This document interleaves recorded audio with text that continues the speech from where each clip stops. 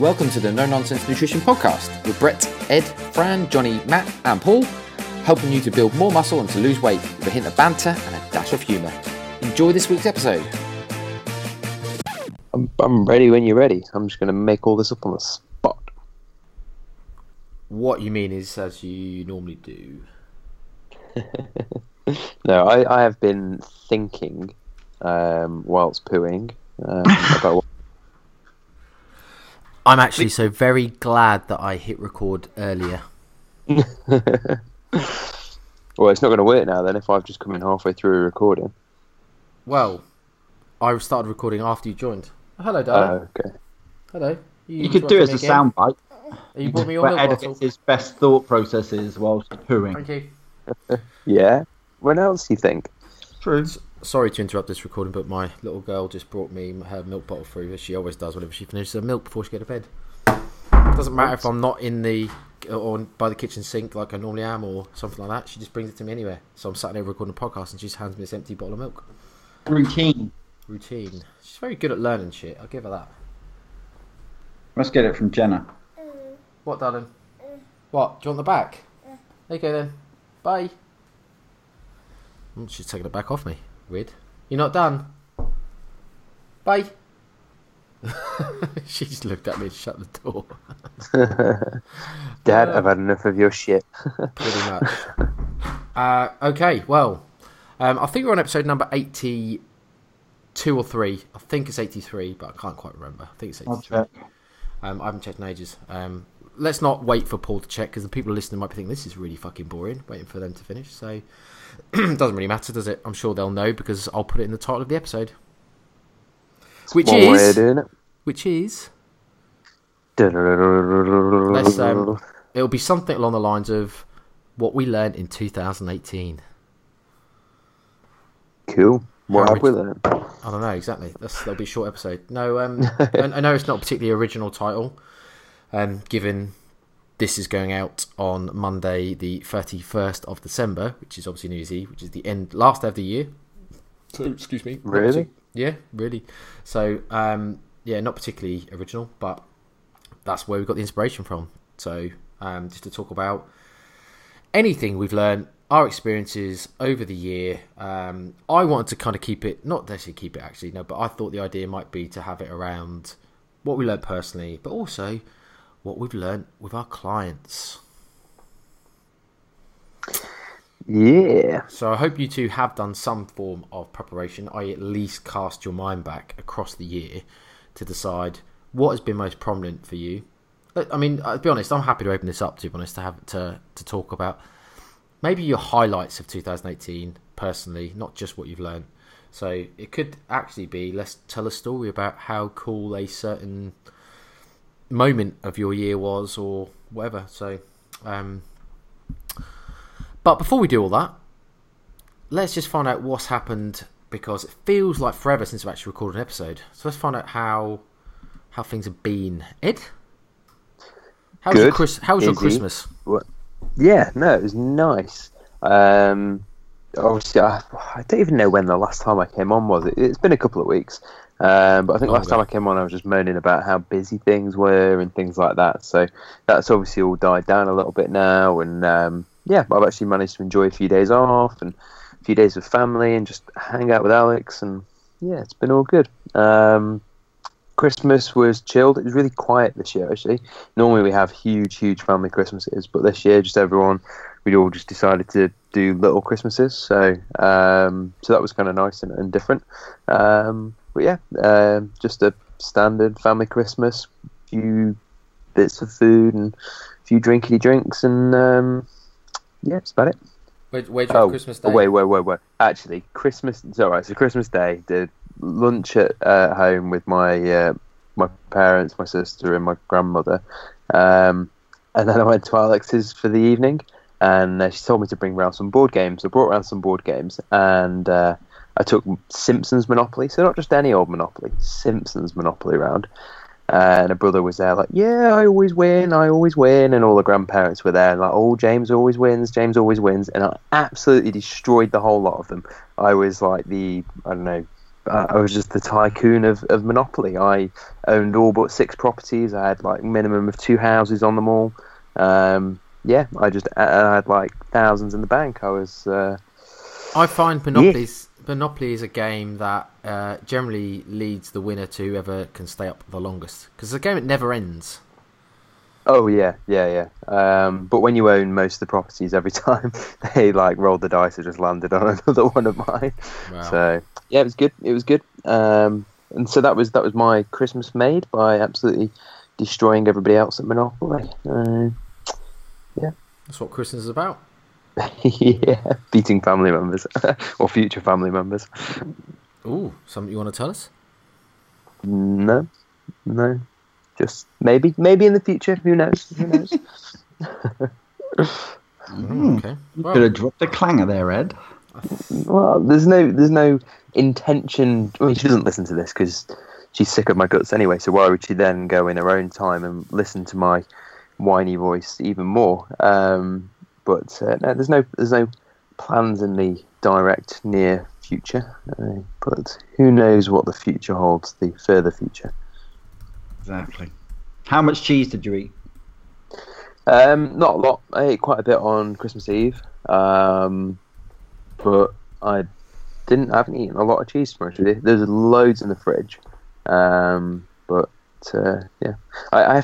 Thing is though, I don't eat my own cheese. I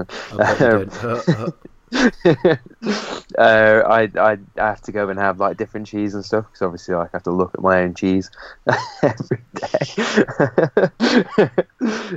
So I do have to buy other people. So if I was to eat a lot of cheese, it would be as costly as everybody else. So kind of, it's not really a perk of the job having cheese. Gin, on the other hand, that is a different story. I've got 2 nice gins here. Well, actually, one's nearly empty. I got a nice one for Christmas. Did you have the one? Were you allowed any of the ones that you had from me? I drank them ages ago. I was going to say, it was a good while ago when you had them. Did you enjoy them?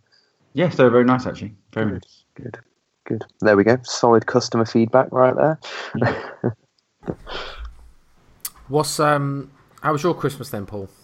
My Christmas, it was again like quite quiet. I spent it with my nieces, my Ava, who's 5, and the newest newborn, Ren. And my parents went up to my sister's house, and we had quite a quiet Christmas, really. It was pleasant, very nice.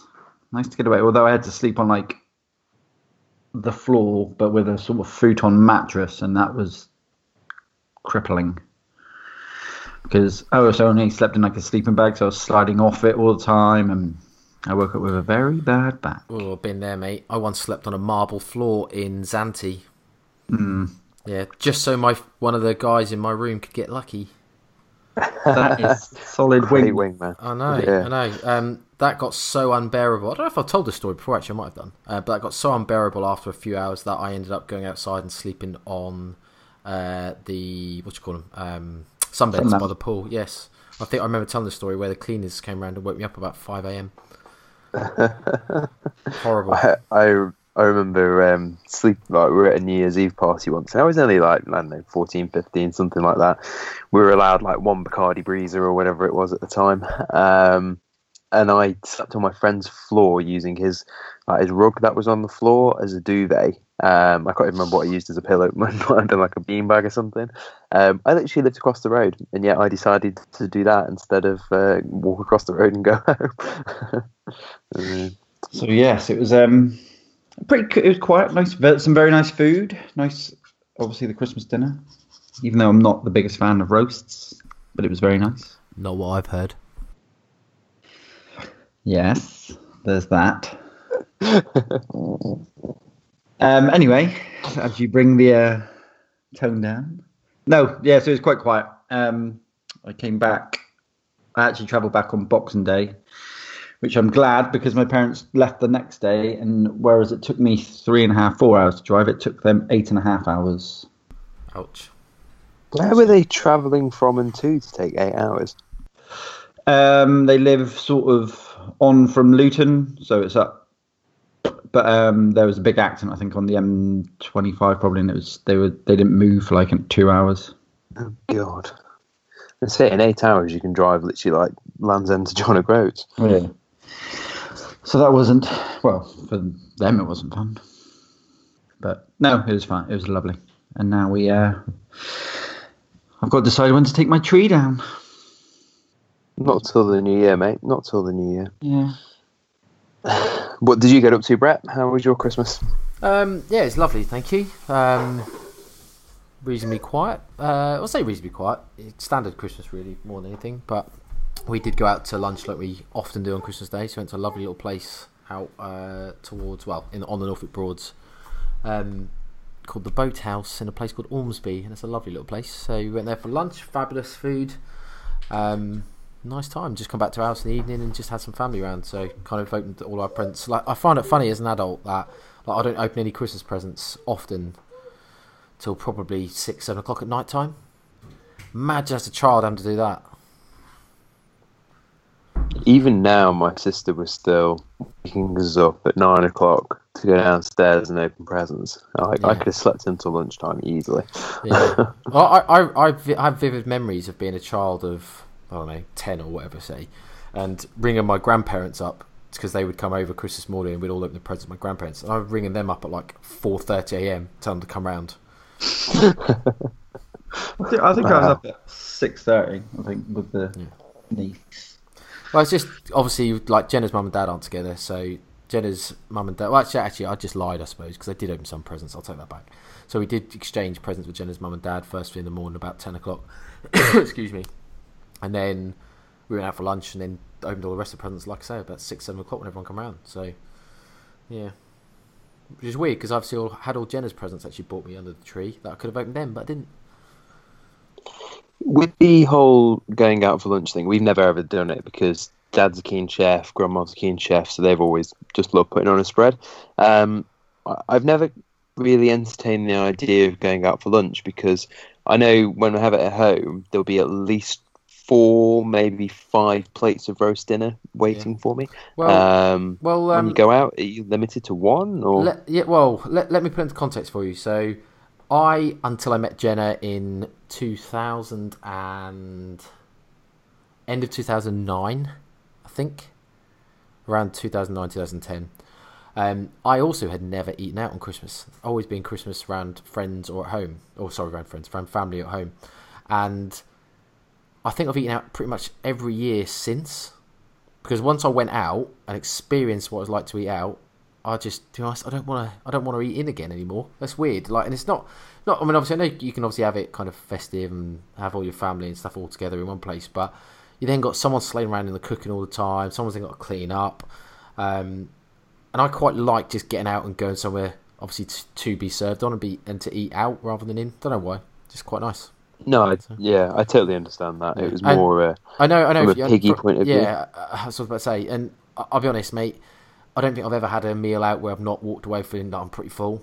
Like, this year was the last couple of years went to the same place actually, but this year's like a carvery. So anyone who would have seen my Instagram would have seen the ginormous plate of food that I managed to kind of fill up and balance strategically on my plate. So, and obviously it's like 3 courses and, you know, like coffee and mince pies and stuff and afterwards and things. So, yeah, you don't really go hungry. To be fair, like other Christmases I've binged like all day. Not so much the last few, but like this time I think I had a bacon sandwich in the morning, and then actually I texted you guys and I said I had a bacon sandwich in the morning and didn't eat anything until about 2:30 when we was there and had our lunch served to us. So yeah, I really didn't overindulge this Christmas at all. I've barely eaten any like chocolates and I'm not a fan of mince pies and stuff, but drank a bit. But yeah, I've drank a bit and I've eaten lots. Yeah, you have drunk a bit for you. Yeah, and I've eaten lots. Don't get me wrong, I've eaten tons, but just more. In fact, I'm probably eating less Christmas Day than I have done the subsequent days. Ironically. Yeah, I found that because with going to Alex's house and her grandparents being there, you kind of feel as though you can't be the slob you are at home. So I didn't really drink much because I couldn't drink all day. Well, I have a glass of wine, but didn't really drink all day because I knew I was going to have to be driving to hers. So, and then I sort of had my typical 3-4 plates of Christmas dinner, but that was about it really. I didn't really eat much in the evening because I didn't want to look like a fat greedy shit. Besides the 3 or 4 plates of Christmas dinner, I only had one. They didn't see that though. My nan was horrified with how much I ate. She was there with like a little child portion on the plate. She could have eaten it off a side plate. I did load up. Well, my dad had made 56 pigs and blankets for 5 people. Yeah, I saw that on your Instagram. That was ridiculous. Do you think you ever done that a little bit? We did. Okay, I will admit we did not finish them all. But there's only about 10, 15 left on the board.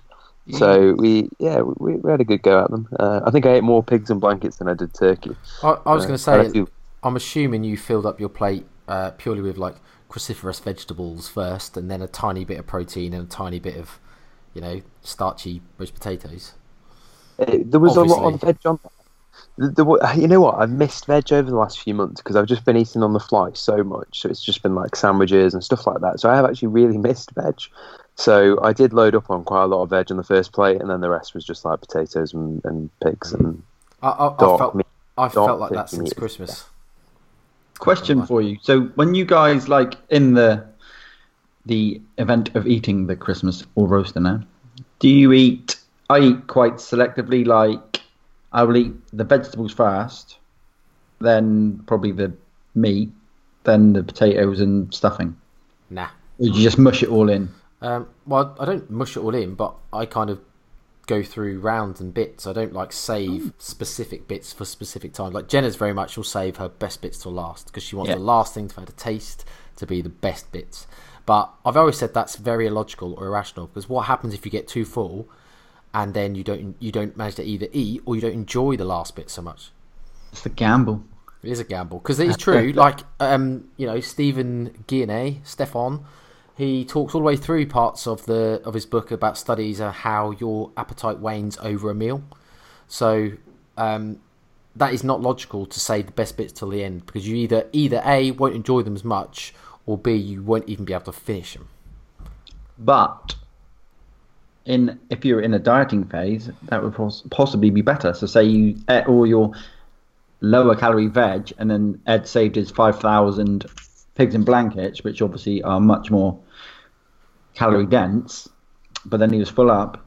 If he'd ate them at the start, probably more of them. Yeah. No, absolutely. This is one nice little hack or trick that you can use when you're dieting. There you go. There's one tip in 20 minutes of chat.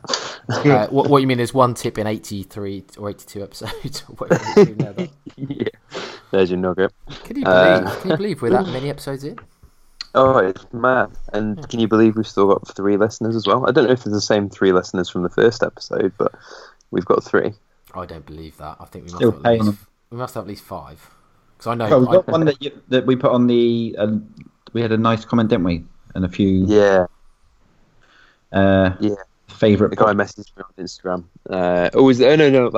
No, we've had 2 comments today because the guy messaged me on Instagram, Jack, and said that he sort of learned stuff from the podcast, which was really cool.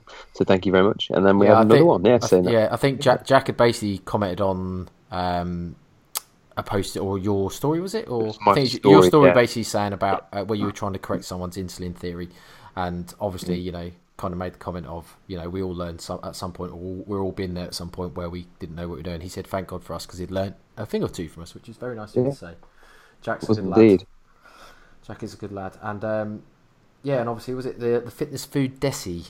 Big shout out. So I think I don't know if it's Desi or I probably absolutely butchered that, so I apologise. I think you're on point. But just don't know the end of her last name or her first name. Desiree. Might be Desiree. Sounds very posh. Very nice and very kind to say that we're one of her favourite podcasts. So that's very nice to hear. Thank you. I wasn't listening, mate. Yeah. Anyway, I don't know where we're going with that. And can we bag on Richie because he didn't shout us out? He put up a post of shouting people out to listen to. We didn't make it. I messaged him, called him a beep. What did he say? Oh, I knew I'd offend someone. Is this Yeah, Richard? she said, Is this Cohen? yeah. Oh, I knew I'd offend someone. He's got too many potatoes down his pants. That's all it is. Yes. Yeah, Little bugger. little Irish leprechaun. Yes. Okay, right. Well, that is 20 minutes of rambles. It's good. I was enjoying. Now, just to round off, I had a fabulous Christmas. Thank you. I've eaten way too much. My weight has skyrocketed a lot, but I'm comfortable because it was kind of purposeful.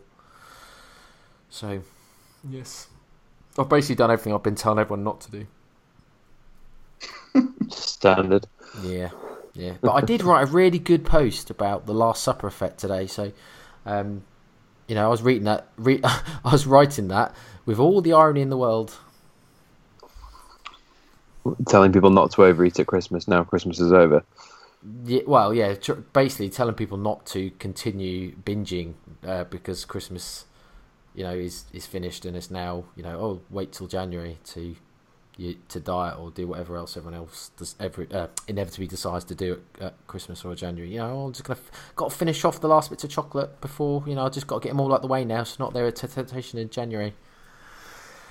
But yeah, I did used to do that. I used to literally sit down one evening in the this period we're in now, and I used to eat all the chocolate just so I wasn't snacking on it for the rest of like the week or whatever. I used to eat it all in one night and then feel very, very sick afterwards. Yeah. People do it all the time. It's just such a common trait, and I think it does align with this inbuilt. I don't want to use the word genetic, but inbuilt programmed brain circuitry that we have, where we need instant gratification, or we need to find obviously food sources now. It's kind of that sort of thing where we can't save stuff for later at fear of dying of famine, which ironically doesn't work very well in this food environment because we're never going to die of famine. I was going to say, yeah, just either spread it out or be good. And yeah, we can't do that. Streets and give it to someone less fortunate. There's a lot of homeless people. Go and give them a chocolate bar, make them smile. Yeah. I wish people would do more than that, because like I say, if instead people what they do is exactly what Ed just said. They'll sit there and they'll just smash everything they have in one night to get out of the way. Or, I mean, like my sister doesn't even listen, so she ain't going to care if I say this. But I was joking around because my brother-in-law wants to join us on our project photo shoot that we are obviously putting out as a product for next year.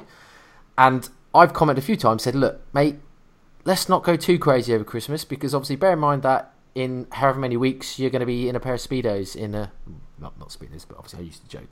You're in a pair of Speedos, in front of a camera, you're going to want to look shredded. So, and I've used the age-old analogy of like, if you're going to save money for a big purchase like a mortgage, you wouldn't go out the weekend before you're going to start and smash all of your savings, would you?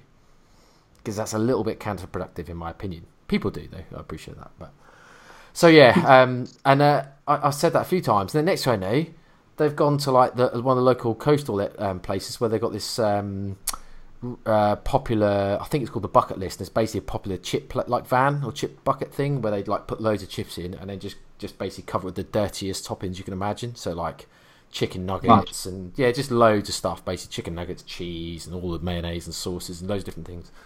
I was like, man, that's outrageous. Why are you doing this now when you know you're going to be doing a photo shoot in so long? You already know you're already gone over Christmas and then indulged too much already. And like my sister said, well, it's Fat Club weigh-in next week, so I can't have it. I can't have it next week, so I'm going to have it now. I'm smarting like that and betting on see. Yeah. I think if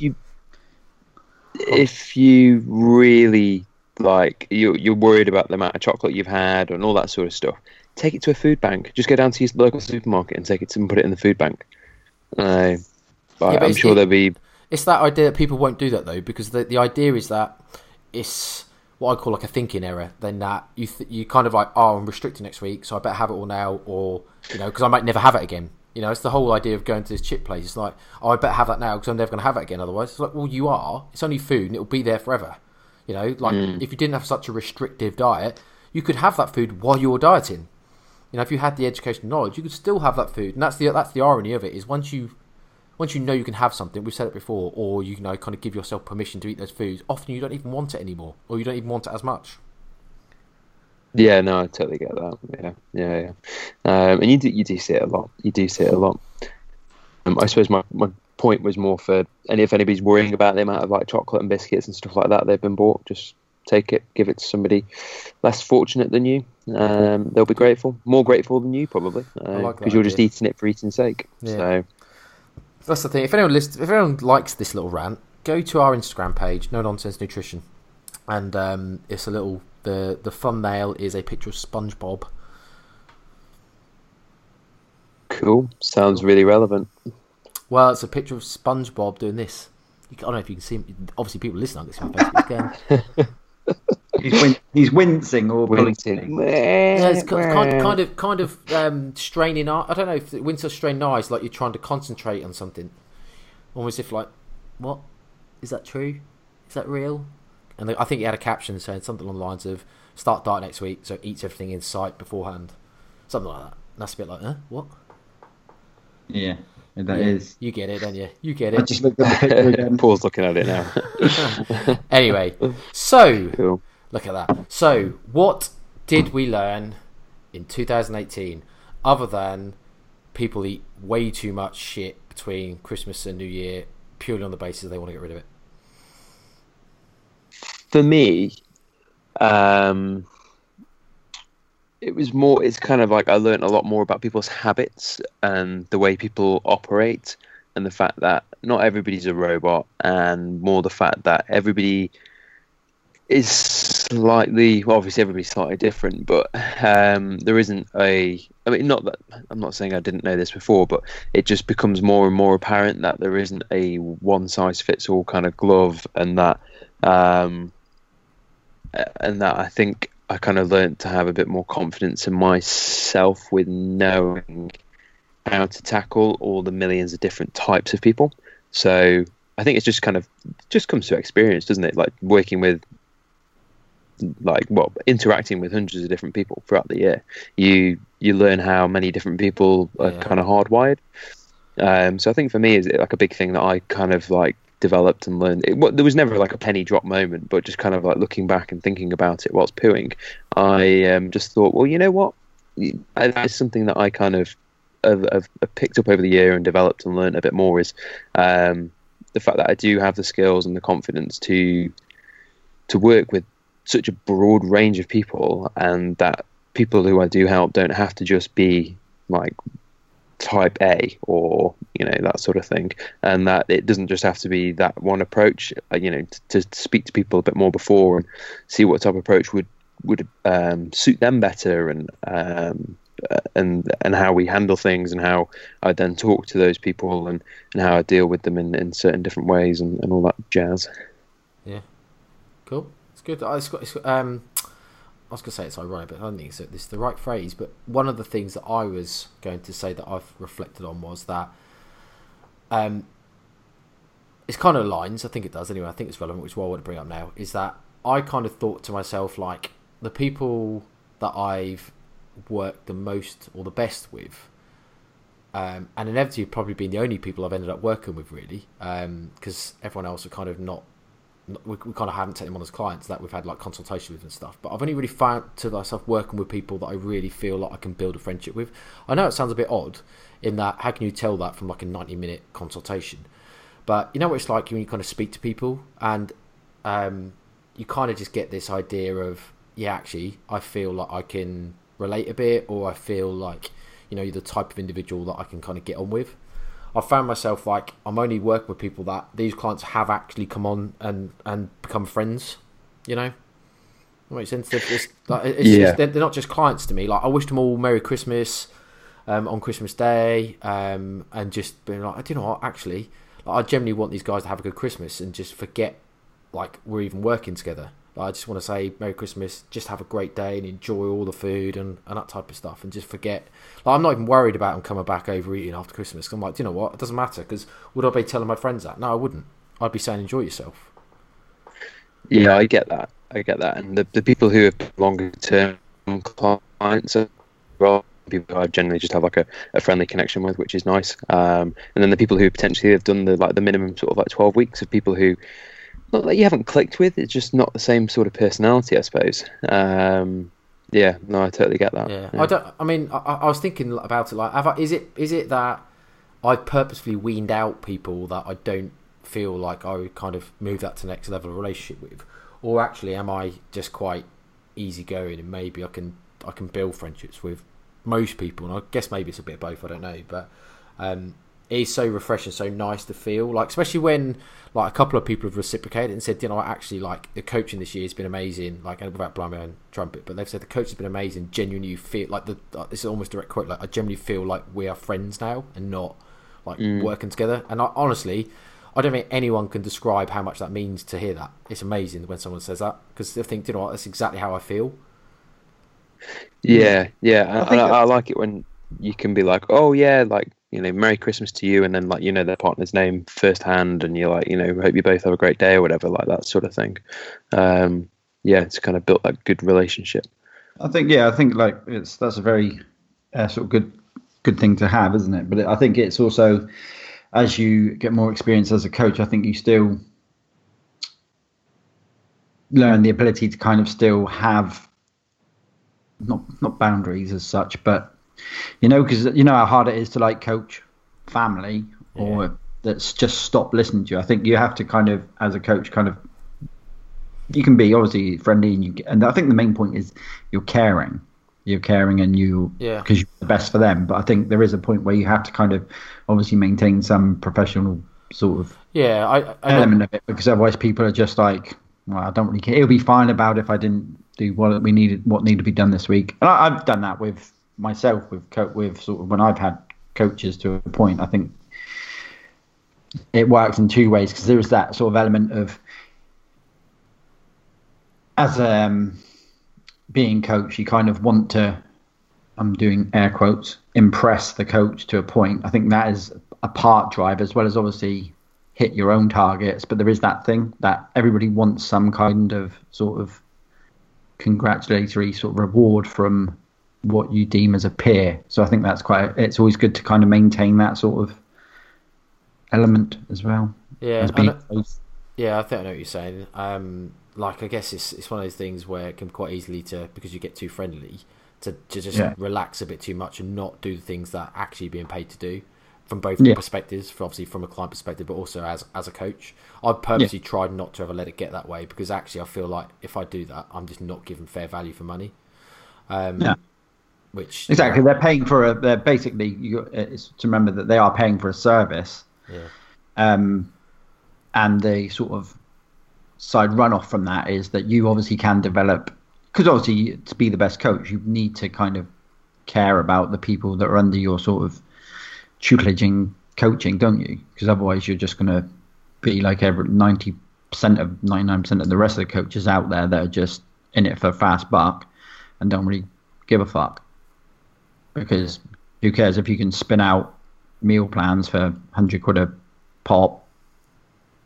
Yeah, they might work for a few people, but you're not getting the sort of accountability and the caring side of it, are you? No. I mean, I've actually had like one client, Tom, who said to me, I probably wasn't being hard enough on him sometimes, because I think, our relationship was developing where, I purposely tried really hard to support him, but probably not really in the way that he needed. I thought being kind of supportive and friendly and all the things that I, like try to do with everyone really, but obviously everyone to a different extent. But he actually had to turn around and say to me, like, I'll be honest, one of the ways I think you can improve is if you were a bit more militant to me. And I was like, whoa, okay, cool. And obviously it's something that I've then had to really purposely like work quite hard on. So I guess I think for me, that like I am quite militant in my personality. You guys know that. Yeah. But I think when I'm working with clients, I'd probably over compensate for it and probably be so less militant with clients. I actually probably let them get away with more than maybe I should do. I don't know. Yeah, I think that style of coaching works. It definitely works better for me. Like giving you a hug or being hard on. No, not a hugger. I ain't no spooner. I'm no spooner fool. You say no, he'd prefer a hand job, wouldn't he? But wow, yeah, not. Yes, for myself, I much prefer the sort of, obviously the caring side's there as well, but the sort of not militant, but sort of more. Crack that whip, boy.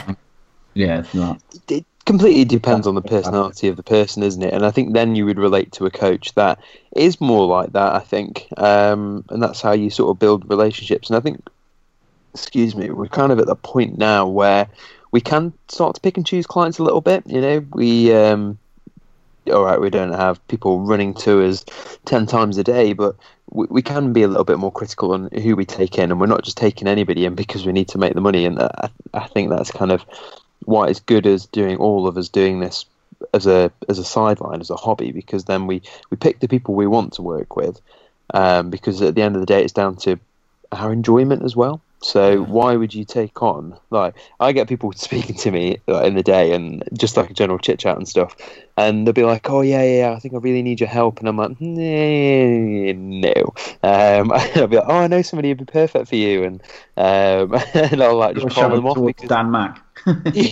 yeah, exactly. So, but you do that though, because at the end of the day, I do it as a sideline. So the people who I coach, I want to enjoy coaching them, and they're going to get so much more out of it if obviously I'm enjoying it and they're enjoying it. Whereas if it just becomes another boring day job, like flipping burgers or whatever, like something that you absolutely hate, you're not going to enjoy it, so your service is going to be crap, and they're not going to get the goals or hit their goals like they should be doing. So I think that's kind of quite a good thing. But I get that with work and with dealing with shop managers and things like that. So when I interact with each one slightly differently, because you slowly learn over time which ones are needing a hug, which ones are needing a kick up the arse, and things like that, and different ways you can interact with people. So I think that probably comes across in lots of different walks of life, and anybody who I suppose has people underneath them or staff underneath them in the work situation probably knows that, or even like a captain of a team or a coach of a sports club, or all those sorts of things. You will learn your team, you learn your players, you learn your staff, and you learn about them, and you know how to deal with them then, which I think it's part of the skill, isn't it, I suppose. I've just got a prime example, and then maybe we'll move on to a different thing, but Mel called me out the other day. Yes, it might have been yesterday actually, because obviously in our Facebook group, I was kind of talking to her and Diane about some stuff, and Mel thought that my response to her was very militant, is probably the best way to describe it, but with Diane I was very caring and supportive, and she said, hang on a minute, why does she get a very caring, supportive message, but I get something quite abrupt or straight to the point or militant? And I guess that's actually a prime example of, I know Mel very well, we have lots of little chats about certain stuff, privately mostly, and I feel comfortable enough to tell her how I see it. Whereas with Diane, I don't know her quite so well, so I'm a lot fluffier and softer. Plus, also I get a personality difference, and she did message me saying, I don't really know what you like to think of me, because I'm sure you think I'm crazy, but it shows you how you are just different with different people, how you flex and adapt your approaches or kind of like your personality traits to the audience. Is obviously the point I suppose we've come round to full circle to say about. But yeah, I mean, I say, just so we'll move on to something else, so we're talking about some of the things we've learned. It is quite nice to have learned, I suppose, can really make friends, I suppose, with clients, which is what it's really helped loads in not only the progress and results, but the enjoyment factor, like you said, Ed. Yeah, definitely. I'd say for myself, because I didn't say what I kind of... I was about to ask you, Paul. Okay, sorry. So militant. No, I would say, for myself, I've kind of sort of learned more of less is more, in a way. Sometimes the simplest version of something, definitely for sort of Gen Pop people, gets more attention than sort of the over sort of convoluted bits and stuff, because you got to kind of think who you're aiming especially on social media, who you're aiming for, who you're aiming to impress. I think I've definitely made that mistake in the past of trying to kind of impress sort of other, doing it again, fit pros, in the industry. That's all well and good, but that's not going to bring clients in. Yeah. Because, if you get what I'm saying. Yeah. So kind of where my aim and focus should be. Just knowing your audience. Just a little bit. Too busy trying to there was that whole thing. I don't know, the start of this year, end of last year, where Martin McDonald was going on saying like, "Stop trying to write posts that are trying to impress me because I don't give a shit." But write posts that your clients and potential clients are going to engage with and understand. So I had an argument with a guy on Facebook today about this very thing. He was talking about insulin and things like that, and I said, most of the people on your Facebook have never heard of insulin outside of a diabetic situation. So why on earth are you telling them to eat bacon for breakfast instead of cereal because of insulin spikes and making you feel lethargic? Just tell them to stop eating so much, and they will understand that instead of confusing them more. Like, and he was like, "No, I'm not doing that." He's a dick. Accused of having lots of clients on gear. he's obviously not seen Jack, clearly. No, he just saw Ben's growth, didn't he? That was it. Yeah, he saw Ben's growth over the last 12 months. Fair, mate. Thought, shit. To be fair, Ben's got some growth, if you know what I mean. He Sorry, I can help it. This what happens in your garage. Yeah.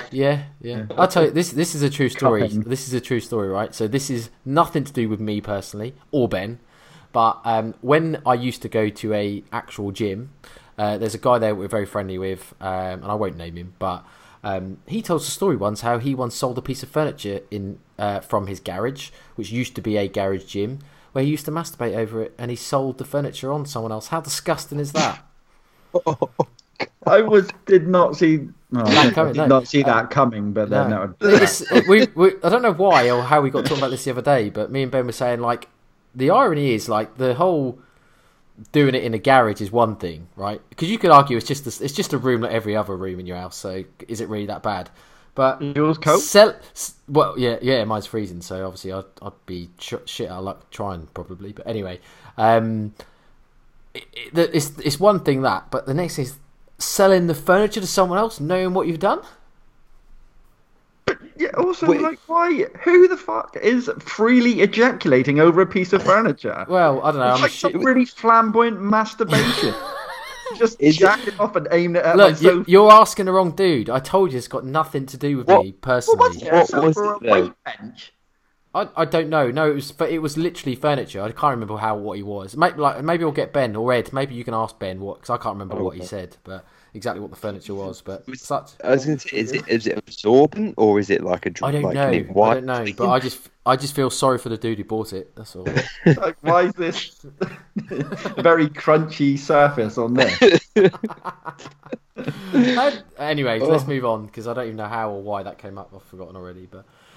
Oh dear. Okay.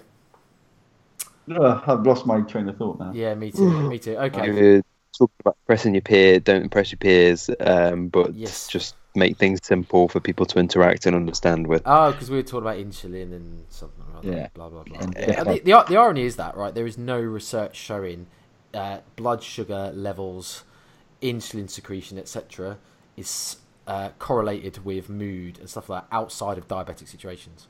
Like all the studies that were done on kind of linking blood sugars with like how happy or angry or whatever someone felt, because obviously this theory of if you eat some really shit food that are high glycemic loads or on a high glycemic index and it spikes your blood sugars, that causes kind of appetite crashes and like poor moods and stuff.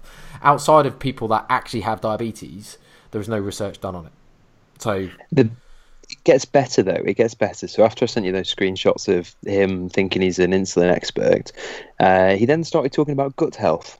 And I said, oh yeah, that thing that is really poorly researched and even the so-called experts say they don't have the answers. That thing, yeah, okay. He stopped replying. Well, I guess certain dogmatic approaches, quick fixes, magic pills and all this shit is a whole different topic, but that'll all be next week probably when January sales start kicking in. yeah what not to do in January. No good range. I'll tell you one other thing that I've learnt this year, based on kind of clients and stuff. Not all people have the same goal as me. Yeah, because it can be quite difficult as a coach, because I've got, like, as a coach, I'll always have my own opinion on what I think is right or wrong for an individual, even if they've had a conversation with me about what their goals are and stuff. It can be quite difficult to think, like, take someone that if you look at them and think, they're really lean, and you, in your opinion, would ideally say that they need to build some muscle mass. If they don't like going to the gym, or that's not their goal, it can be really difficult as a coach to not be a bit pushy and try and edge them towards that, and actually just allow them to do, kind of program for whatever their actual goal is. And that's one thing I've learned this year. I've learned actually that I've really got to put my own ideals or own goals out the way and kind of really focus on theirs. Yeah. It's an interesting one because I think although a lot of your clients will have a similar goal and they're kind of with you for a similar for a reason. So if they're wanting to build muscle and things like that, they might not necessarily go to somebody who's a marathon runner. People tend to get a coach specific to what they enjoy and what they want to know about and what they want to do. But at the same time, with one of my clients currently, he's just going to prep for a bodybuilding competition next year, and somebody asking me would you do it again? And well, no, not in the near future. It just doesn't saying it doesn't interest me is the wrong thing, because I still love viewing it, watching it, things like that. Much like I enjoy watching World's Strongest Man, and I watch all of the things, and I've been to live events and stuff.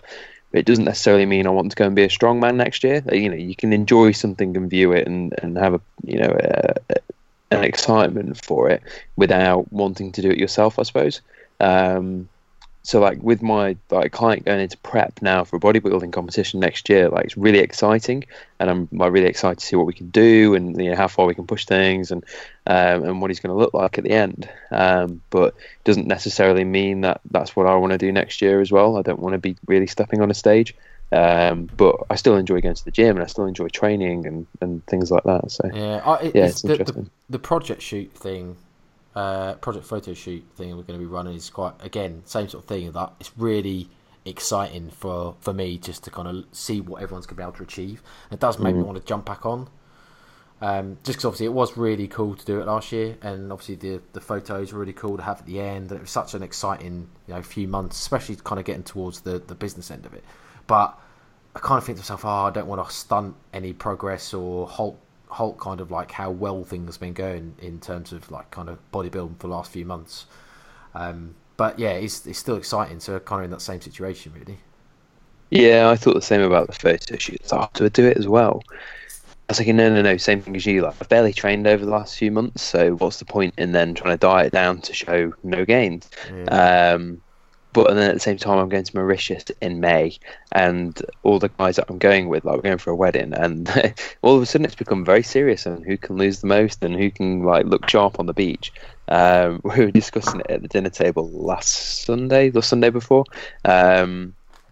and we were saying, diet starts in January, you've got to get peel for Mauritius and all that. And then the groom was there as well, and he's a heavy set fellow, shall we say, and he's like, well, I'm going to be on the beach just like this, tapping his belly, and the rest of us are like, no, we've got to get peeled, and it's his wedding.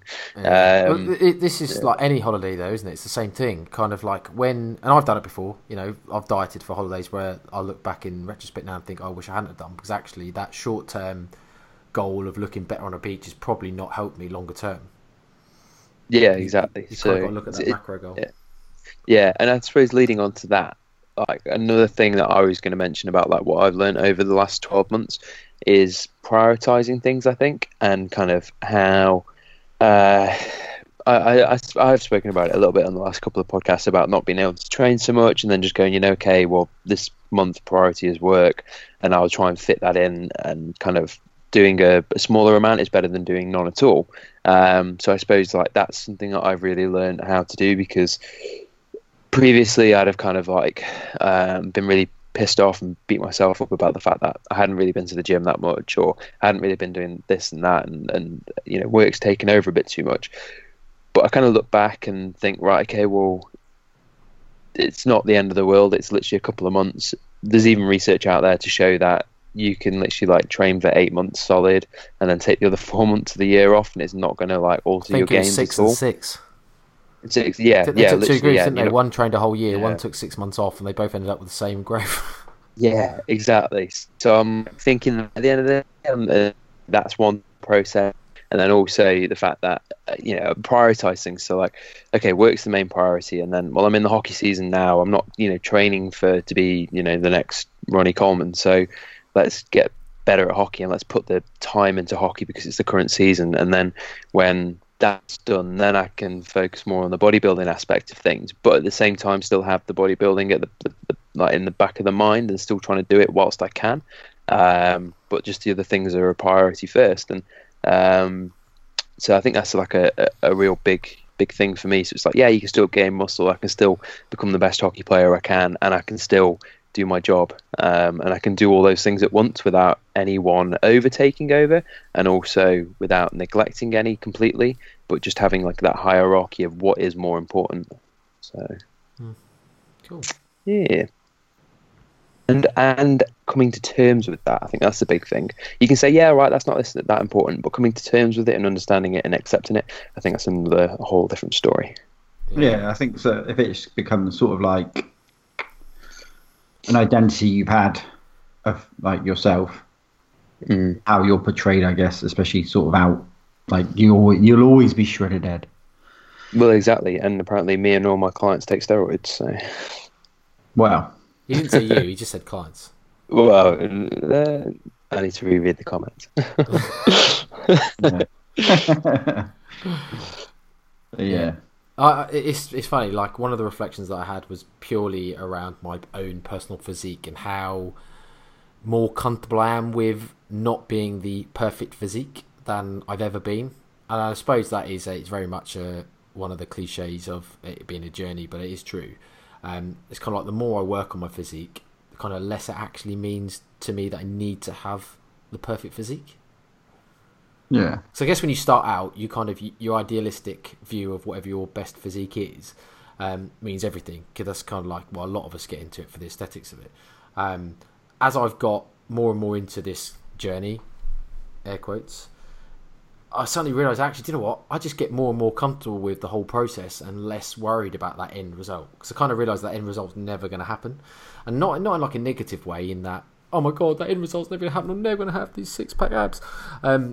It's kind of more like the lines of like when I've got into a physique of, because obviously everything's in peaks and troughs, and I've had like times took about the photo shoot where kind of thought, I was in all right shape for the photo shoot. A significant amount of body fat loss, and kind of thought, I've got a bit of muscle there, don't look too bad. It's kind of like, well, it didn't really, as cliche as it sounds, define me. It didn't make me the happiest person in the world being like that. Yeah, it was kind of quite cool, but there's all these other things you've got to consider to either maintain that physique, all of these things that it kind of took to get there, and just think, well, do you know what, actually there's far more important things in life than necessarily worrying about how lean you are, or it's actually just like the more and more I've worked on it purposefully, in terms of like what I mean by that is my mindset, just the happier I've been, the more comfortable I've been. And it's just, I think this year it's really kind of clicked more than it ever has. Yeah, definitely. I think kind of, go on, Paul, you go. I mean, for me, I guess in the same sort of way, it's kind of, I mean, I'm never going to be huge, huger. But yeah, which way? I'm never going to be hooger. Yeah, probably English, right? Sort of the health aspect has become more prominent, obviously, as I'm aging. And the byproduct of that is obviously taking care of your health, making sure you're sort of training, especially sort of weight resistance, but also sort of the cardio side of it. I guess there are going to be gains, especially if you're training with a good program, with obviously progressive overload and stuff. So the health come first, but then the byproduct of that is I'm going to look a lot better. That's kind of where my sort of, I know I am obviously if anybody's followed me and seen that, I will be sort of committing to a sort of at least a 7-month sort of period of trying to build some muscle, but I'm also not going to go, obviously, as we are educated enough to know that you don't need to eat all the food. You lot are literally, it's like you're reading my notes, genuinely. Because my next reflection is how, like, I've literally written how important time in a surplus is compared to being in a surplus. So we're so in sync, bruv. Yeah, Justin Timberlake and JC Chasez. It's like we talk. It's like we talk to each other every day. Yeah, but we don't. No, in all honesty, though, we haven't talked about that though. No. So yes, so that's, as we said, sort of that would be my goal for the next sort of in the sort of gym area of what I'm planning is, sort of a solid 7 months minimum of just committing to a solid sort of progressive overload program and eating, but not eat all the food because you'll get massive. I want to maintain, sort of keep a handle on any excess fat gain. Yeah, is that kind of more siding on the gain-taining side? Sorry, Ed's desperate to chirp in. Like he's eating the camera. He's waving his tongue. Lucky Alex. No, I just wanted to jump in before you kind of moved on to gain-taining and goals for the next year. Just a point on with you saying about the perfect physique and for you and for hitting that thing that you want, that body you want to hit. It's a funny one because I've always been asked like, oh, what's your end goal? And like we'll get asked the same, what is your end goal, body wise? And you kind of say, oh, I want to look like a lift and I want to constantly have abs or that sort of thing. And it's a funny one because, and this fits into what you were just saying, you're not going to have that during the process. Like you may have a lean period where you want to see what you've done. You may have a period where you have no abs at all, or you've got a bit of a belly, or you've got like hamster cheeks because you're pushing to get somewhere close to that end goal. But you're never going to wake up one morning and think, oh, you know what, I've done it. I'm here. Right, best stop. Like you're always going to strive for that little bit more, and that's why I think I've always tried to take the mindset of I'm happy where I am and I'm happy with how I look, but if I can make a few tweaks and changes over the years, then cool, let's do it. And I think that's why I don't get too obsessed with bulking or too obsessed with staying shredded or whatever, and those things. But I suppose at the end of the day, like if somebody had said to me when I was, I don't know, 19, 20, when I first started going to the gym, like what was your end goal? It'd be like, oh, like I just said, to look like a lift and to have some sort of muscle development and to be able to take my top off like any time of the year and be comfortable. And I suppose I am at that point now where, hopefully I look like I lift, and people tend to make comment every now and then of, oh, you must go to the gym, or oh, do you play rugby? And things like that. But then at the same time, like, I'm pretty happy. I'm pretty confident with my body as well. I'll take my clothes off without being told to. And is it that flashing? Well, not in front of children. Jesus. But no, it's one of those things that you don't know until you've got there, until you look back, I think, and until you do like a reflection like this, turn around and say, oh, you know what, I'm going to look back at the year and what have I learned and what am I happy with and things like that. So I think sometimes having that reflection period, just 5 minutes sat on the toilet having a poo like I did tonight, you kind of you realise you realise that you do realise a lot, don't you? And you kind of have these little penny drop moments of, what, I have achieved this, or I have achieved that, or I have learnt this, and that's a cool thing. I'll give my view on that. In that, I'm exactly the same. In that, I've really become comfortable of just progression and not current status or future status, if that makes sense. Like I kind of like my if anyone said to me like, okay, what is your goal? Or actually, no, if someone would have said to me 5 years ago, what is your end goal with this kind of weightlifting malarkey shit that you do? I'd be like, I just want to look like these guys on the front of this Men's Health magazine, basically. Like I want to look like Tom Hardy in Warrior. That'd be my perfect body shape for me. All back, nothing else. I'd want to be a bit more six packy than he. See, whereas at the moment I'm more Tom Hardy and Bronson. Even the tash, bald and naked, bald and a massive tash. To be fair, I mean, like, that's what I would have wanted to look like. I'd have been like very much like the Men's Health cover, like not freakishly huge, but like definitely reasonably big. Like pretty lean, decent six pack, big arms, that type of thing. Just really aesthetic. That's basically the best way to describe it. Now, if you ask me now, my goal would be just to keep enjoying progression. Like as cliche, cheesy as that sounds, generally I like the process. I generally just like doing it. Like this whole thing about I put on my Instagram stories on Christmas Day. I just put a text in saying I may or may not have trained today, and I did a little smirky face because I knew full well that's going to wind some people up. Like some people would go, "You're an idiot. What are you training on Christmas Day for? Shouldn't you be spending like?" And I did actually get at least half a dozen people messaging me saying, "You didn't really train, did you?" And I was like, "Yeah, I did." So I spent 45 minutes out of my garage gym, and I just had a session on my own for a bit of time while Jenna got ready. And I was like, some people said to me that you should be spending time with your family. Like, and I was like, do I have to spend every minute with my family, like on Christmas, just because it's Christmas Day, or just because I don't spend every minute with my family on Christmas Day? Does that mean I hate them and I don't like them?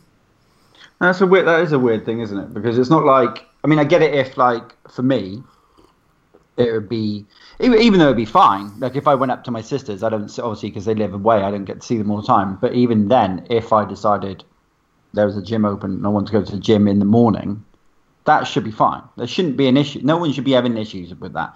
So, but if you're with your, like, for you, with Jenna and Summer, you're with them 24 hours a day, basically, or apart besides work. So what, the emphasis on Christmas Day being this sacred moment of time. Yeah, sacred moment where you have to be there in each other's pockets for 24 hours a day. It's just ridiculous. Like, if you want to train because it's what you enjoy, that'd be like, why are you going out for a walk? Well, can't do it on Christmas. You got to be within 5 foot of your family all the time. Yeah. The thing is, for me, it's just like, well, you know what? I really enjoy it. I enjoy training. Like, why would I not want to do it on Christmas Day? That's I suppose people have in their head that because of their own experiences and their own kind of like predetermined thoughts or thoughts on it, it's like they wouldn't want to train Christmas Day. So why would they like? And if they did, it'd be out of guilt or anxiety or oh my god, I better go for a run because I'm gonna be eating loads of food type of scenario. For them, that's a negative connotation that they're therefore not associating as a positive thing with Christmas. For me, I enjoy training, so it's kind of like, well, I really enjoyed going out and getting a little pump on and doing a few like arms and shoulders. All I did, and I just come back feeling like really good. I've got all the endorphins and the hormones flowing, and just think, yeah, right, ready for Christmas now. Can't wait. Like go out for lunch and yeah. Did you do it just because you wanted a little pump for your Christmas tight Christmas jumper? Yeah, it was quite tight. Arms are big at least, so bigger. Just stuffed toilet paper down mine. Yeah. What about your arms? That's what really tisses me off about this whole Christmas period, is the fact that gyms quite often they're just not open, or that they do stupid hours. And then I went on Thursday, I think. I went at like 6 o'clock. I thought, the gym will be open till 9 o'clock, normal time. It's a normal day. And it wasn't. It was only open till. It was only open until 7. It was literally me and the gym owner were the only guys in there. And he's like, I can't even get the staff to work. Like, I've got to come in and work myself. And we ended up having a good chat. And he was saying, just like, I don't know what people are working. But then at the same time, though, I think people kind of avoid going because the gym's not open, or the gym's not open that late, so they can't go at their normal time at 6:30. So they don't go at all. And then I think also this year it's been a funny time with having Christmas like at the start of the weeks as well, so that kind of last few days of the week people are kind of going, fuck it, I'll just wait till New Year. But so that's annoyed me over, because now I've like finally got, like, I've had more time this week to go to the gym than I've ever had in my whole life, and it's not been open. 5 to 12 today I went to go to the gym.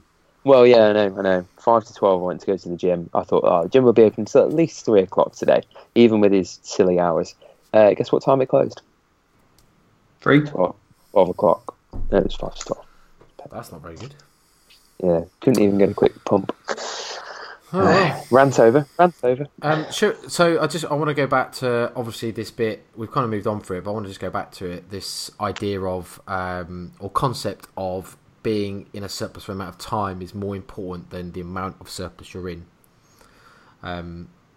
Because for me, that's been a bit of a game changer this year, really. And what it's meant is that I've had to obviously slow down my rate of gain through my kind of massing periods or improvement periods or improvement seasons or whatever you want to describe them or call them as. Still can't really ever come up with what I like to call what I'd like to kind of coin as a decent term for it. So obviously people use off season, people use gaining season, massing season, bulking season, growing season, but that sounds wanky, doesn't it? Yeah. I don't know. Improvement season. If anybody's got a better name, email it in. Yeah.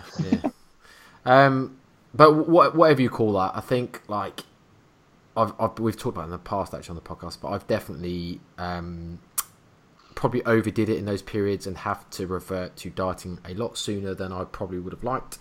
I think this time, having pretty much from photo shoot or end of photo shoot in April, other than I think a 3 or 4 week period of what I considered my estimated maintenance, I've been in a surplus the entire time up until now. So obviously that's what was that, like 7 months.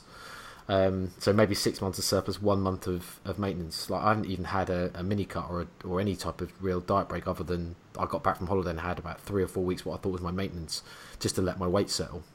I think it's about 3 weeks actually. It might have even been 4 weeks.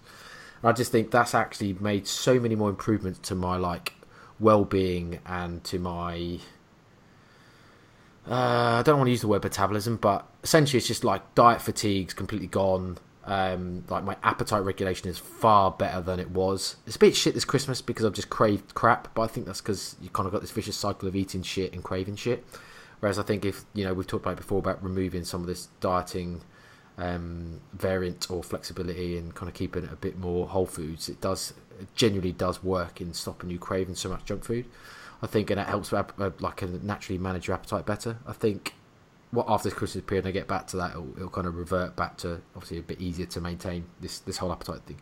But I just think that time period just does so much to almost heal you. That's probably the only way I can describe it. And I think it is very much to do with just not being in a deficit for a long period of time, like months and months. Like for some people, it might even be years. They might be required to kind of get to a normal state. Depends on kind of their dieting history and stuff, but they might literally take that long. But I think you can't undo that in like big surpluses. It has to be time. It has to be a long time and just kind of seeing it through, which therefore obviously requires you, as I say, to reduce that surplus, because if not, you just get too fat too quick. Does that make sense? That's just something huge that I think that from personal experience that I've learned this year. Because obviously I guess it's not something new. Like it's not like you probably like that's not logical, and like Ed, something you said, one of the first things you talked about today is kind of you didn't really have a penny drop moment. So it wasn't really a penny drop moment. It's more the fact that over the time I've just kind of thought, you know what, actually I kind of knew the theory and knew that this was a thing, but actually I've now experienced it firsthand and thought this has just made such a difference. Mm-hmm. It's one that I've gone through with Ben this year with one of our clients, and we've gone from, I think was it March time we started with each other, and we have not had a mini cut since. Like he was lean, he was like leaner than most people would be able to get. So it's a bit like kind of coming from that photo shoot condition up to a point where he's still got abs. Like, but we have pretty much doubled his calorie intake, which is a lot if you think about it. And all his weights have gone up in all of his lifts. Things like that, they've gone up all throughout the year, pretty consistently as well. But we didn't. I've always had the approach of slow and steady wins the race when it comes to adding in calories. And unless you're dropping weight or you've maintained for a multiple of weeks, you don't touch the calories. Just keep going. And it's so boring for them, and not for a coach, I suppose. But like, it's not the excitement of dieting where you're seeing changes week to week. Like, the changes are the same. The photos aren't really changing. The calories aren't really changing. It's same again, keep pushing. Same again, keep pushing. Keep your training up. Like, that's the exciting bit, though, the training. We've gone from what he was maintaining on like 1,600 calories to well over 3,000 calories now. But then we've kind of played with things throughout the time, though. We've had some higher and lower days. We've had all days the same, things like that. We've played with it, and now we've got a real good blend. And in the new year, we're about to do our first mini cut, but that's more of a psychological thing, more so than a case of, oh God, you've got a bit of fat. And it's not a case of, he's now looking like fat bastard from Austin Powers, because he really doesn't. He's still really, really slim compared to most people. So we'll take a couple of weeks and just chip back. But I think what you were saying about something to add to what you were saying. Sorry. So you were saying about all the diet fatigue goes and all that sort of stuff. But also, I find massively when you're constantly going on diet breaks, it really disrupts your training. So I remember when I really devoted a lot of time to gaining, and I got up to heavier than I've ever been. I was up at like 87, 88 kilos. And I'm a very light person, naturally I'm very light. At the moment, 80 odd kilos, and I was up at 88 kilos, and I felt horrific. I felt really bad and bloated and fat, and just a lot of it's psychological, especially coming from being so lean earlier in the year. And I had a mini cut for 4 weeks, and it just killed my training, and it took me ages to get it back. Just because after a couple of weeks, you start to just notice, because you're in such a steep deficit as well in a mini cut, so you just start to notice the fact that you haven't quite got the energy that you had before, things like that. So then your training starts to suffer, and then it gets in your head that your training's suffering, so it just completely unravels everything. And especially when you've been making PB like week on week on week, and then all of a sudden to have this 4 weeks where your training's just completely been destroyed, it's psychologically it's a nightmare. I think that is mostly psychological though. It probably is. Yeah, I think it's very individualised. Don't get me wrong, but I found from mostly me rather than clients, to be honest. I found mostly me with myself, if I can use proper English. I can generally get through 4 weeks without any suffer performance in quite a drastic mini cut. And I don't know if that's because I go in. I've kind of taught myself to go in the mentality of maintain what you're doing, you'll be right. And, kind of still train that mentality is kind of just actually, you know what, this don't feel too bad this session, actually. I think I can still get the same numbers I did. And inevitably, I've still managed to even progress in some parts of it. But that's why I think, obviously, a lot of it might be psychologically or just very individualised. Yeah, no, I do agree. And I know that everybody's their own worst nightmare a lot of the time. And I always, when people say, "Oh, my training stalled" or whatever, and I kind of like sometimes I slightly struggle to comprehend, because I know like I've already lifted the weights I'm going to lift before the session. Like I already know exactly what I'm going to lift, and I know if I'm going to PB today or not. And I'll go in there knowing that, and then I do it, and I'm like, brilliant. But and then at the same time, I get the flip of that, or I've not eaten much today, so that could impact my training, or like, you kind of get in your own head for good and for worse, I think. No, I agree. But cool. I don't know if there's any more on that. I think, let's say, just to reiterate, time in a surplus is just a big thing. So if you've dieted for huge amounts of your life, like I did, spend a lot of time in a maintenance type phase, or because don't underestimate how important that is, just even maintenance or just a very small surplus. So yeah, just to reiterate, my point is like I've learned that I don't need such a large surplus, and that literally 100, 200 calories is more than enough to progress.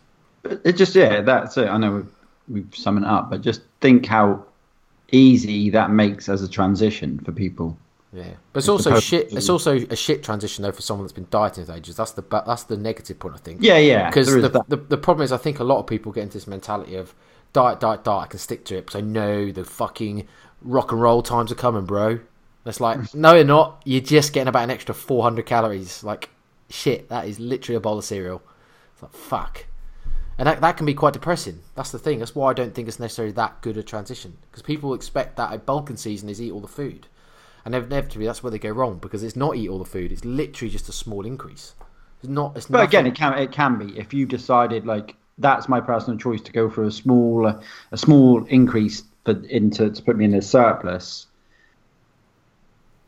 because I wanted to maintain some sort of composition as opposed to getting massively heavy. But you could, like you have done, people have done. Obviously, you wouldn't recommend it as a coach, but if people if they decide to do a big dirty bulk, and then if they're fine and they're happy that they know at the end of it, it's the same as Christmas, isn't it? It's the same thing we've been saying.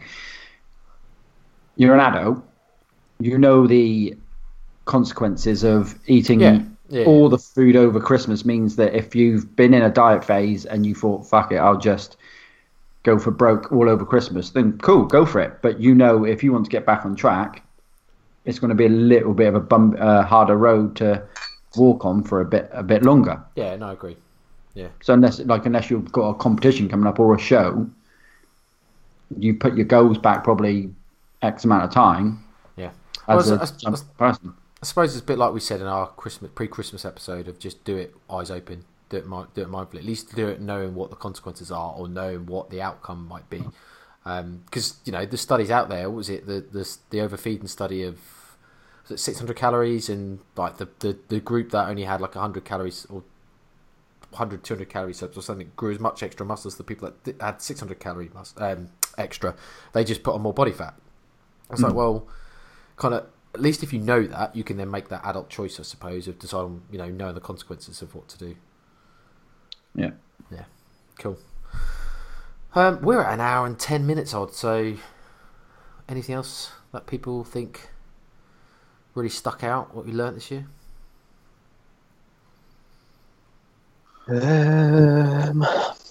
Is there anything that has stuck out for people in a negative way? Like anything that, just to flip it, just for 5 minutes? Well, yeah, one thing I've learned is that just basically pay no attention to anybody else in the fitness industry most of the time. Like, no, genuinely, I mean that. Like, I suppose it does lead a little bit to like your whole point, Paul, about impressing other people. Like, basically, if you're too focused on other people in the industry, you end up trying to impress them and not actually your audience, and then your audience turns around to be like, not give a shit. So unless you're looking at getting PTs as clients, don't write your content for other PTs or other nutritionists.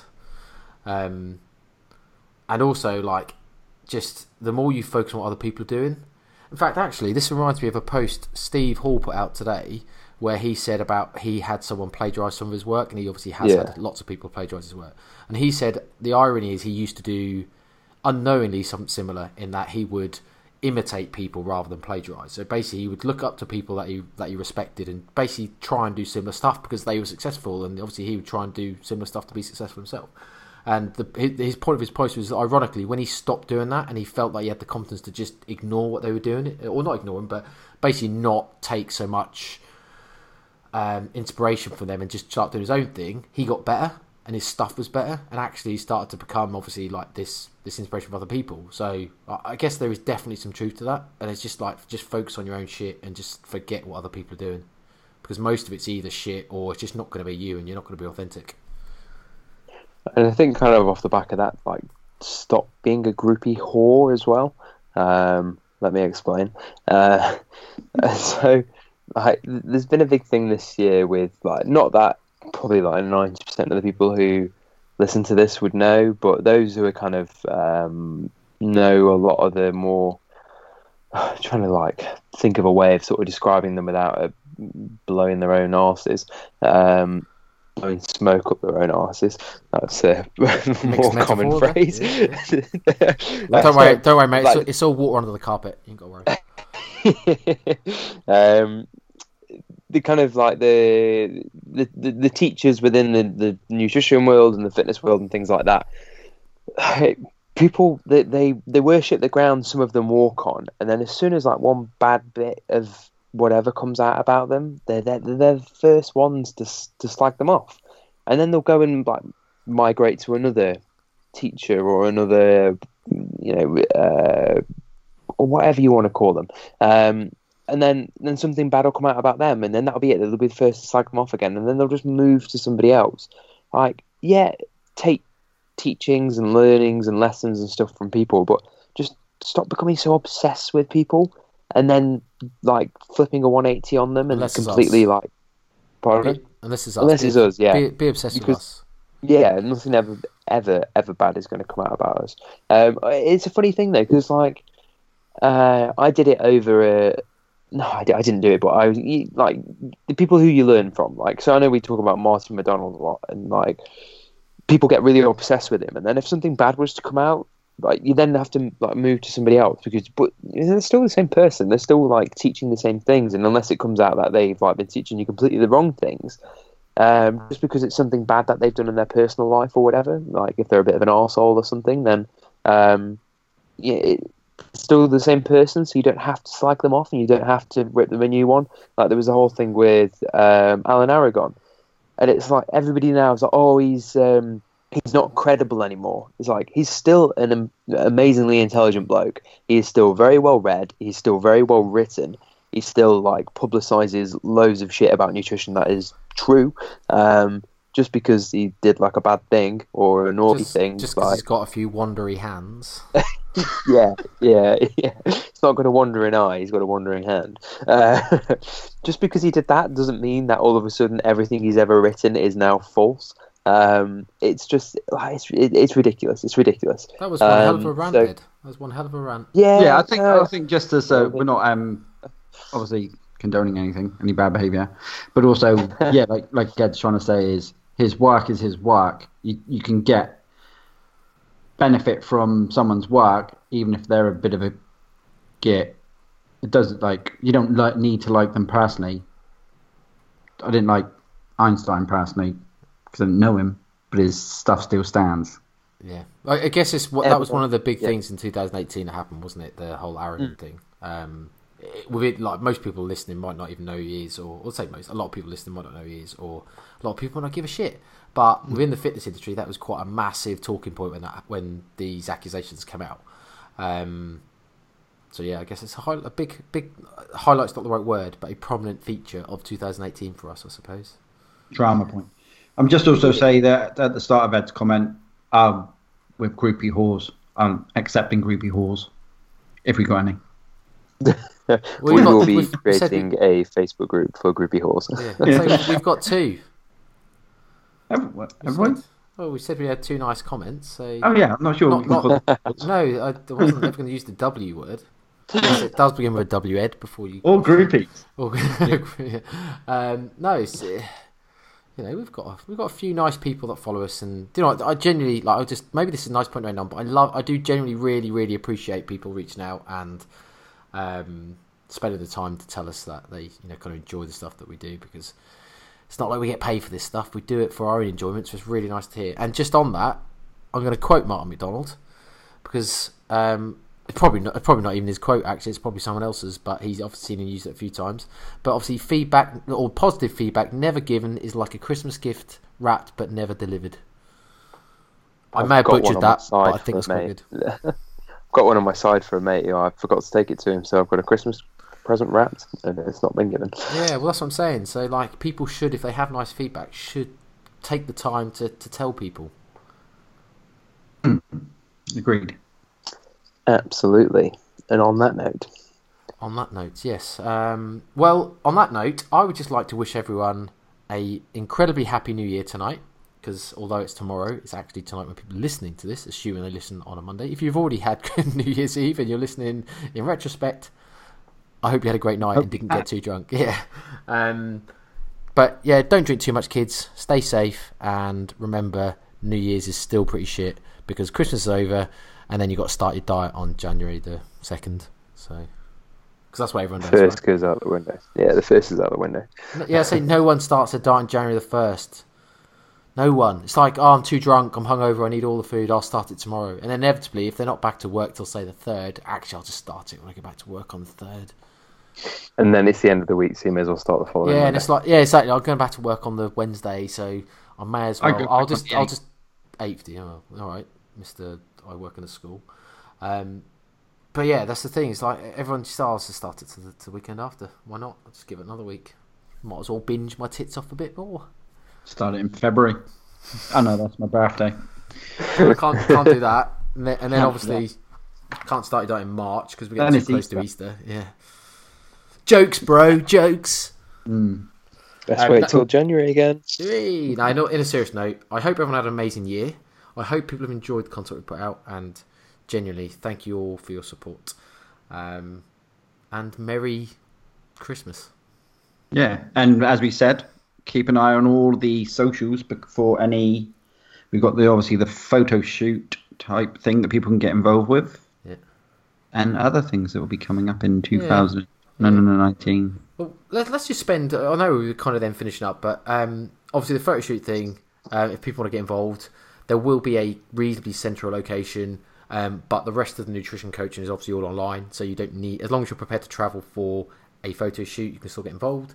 And like Ed said, I think somewhere through, we have still, most of us, I think, got some spots available for one-to-one coaching if they want. So if you do want a bit of support coming up in January, and you like the idea of working with someone that will become your friend for money.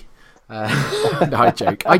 I'm just being funny. I've heard that. I'm just being funny. God. Yeah, no, seriously. If anyone does want any help, then get in touch. And have a chat and see how we can help you. And obviously, if we can't, don't press In fact, anything.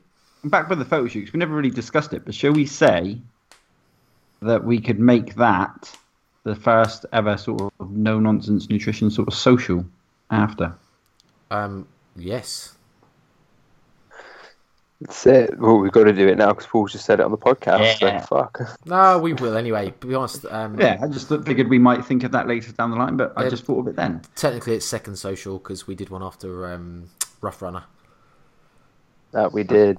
Burgers. Burgers with obviously the lovely Vicky Spooner came for burgers, so and Ed's missus as well, Alex And Ben. So and Ben. He's a client, Yeah.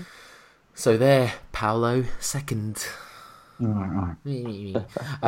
Yeah, cool. Cool. Right. On that note, thank you all for listening, and we will see you next week. Thanks for listening to the No Nonsense Nutrition Podcast. We'll speak to you all next week.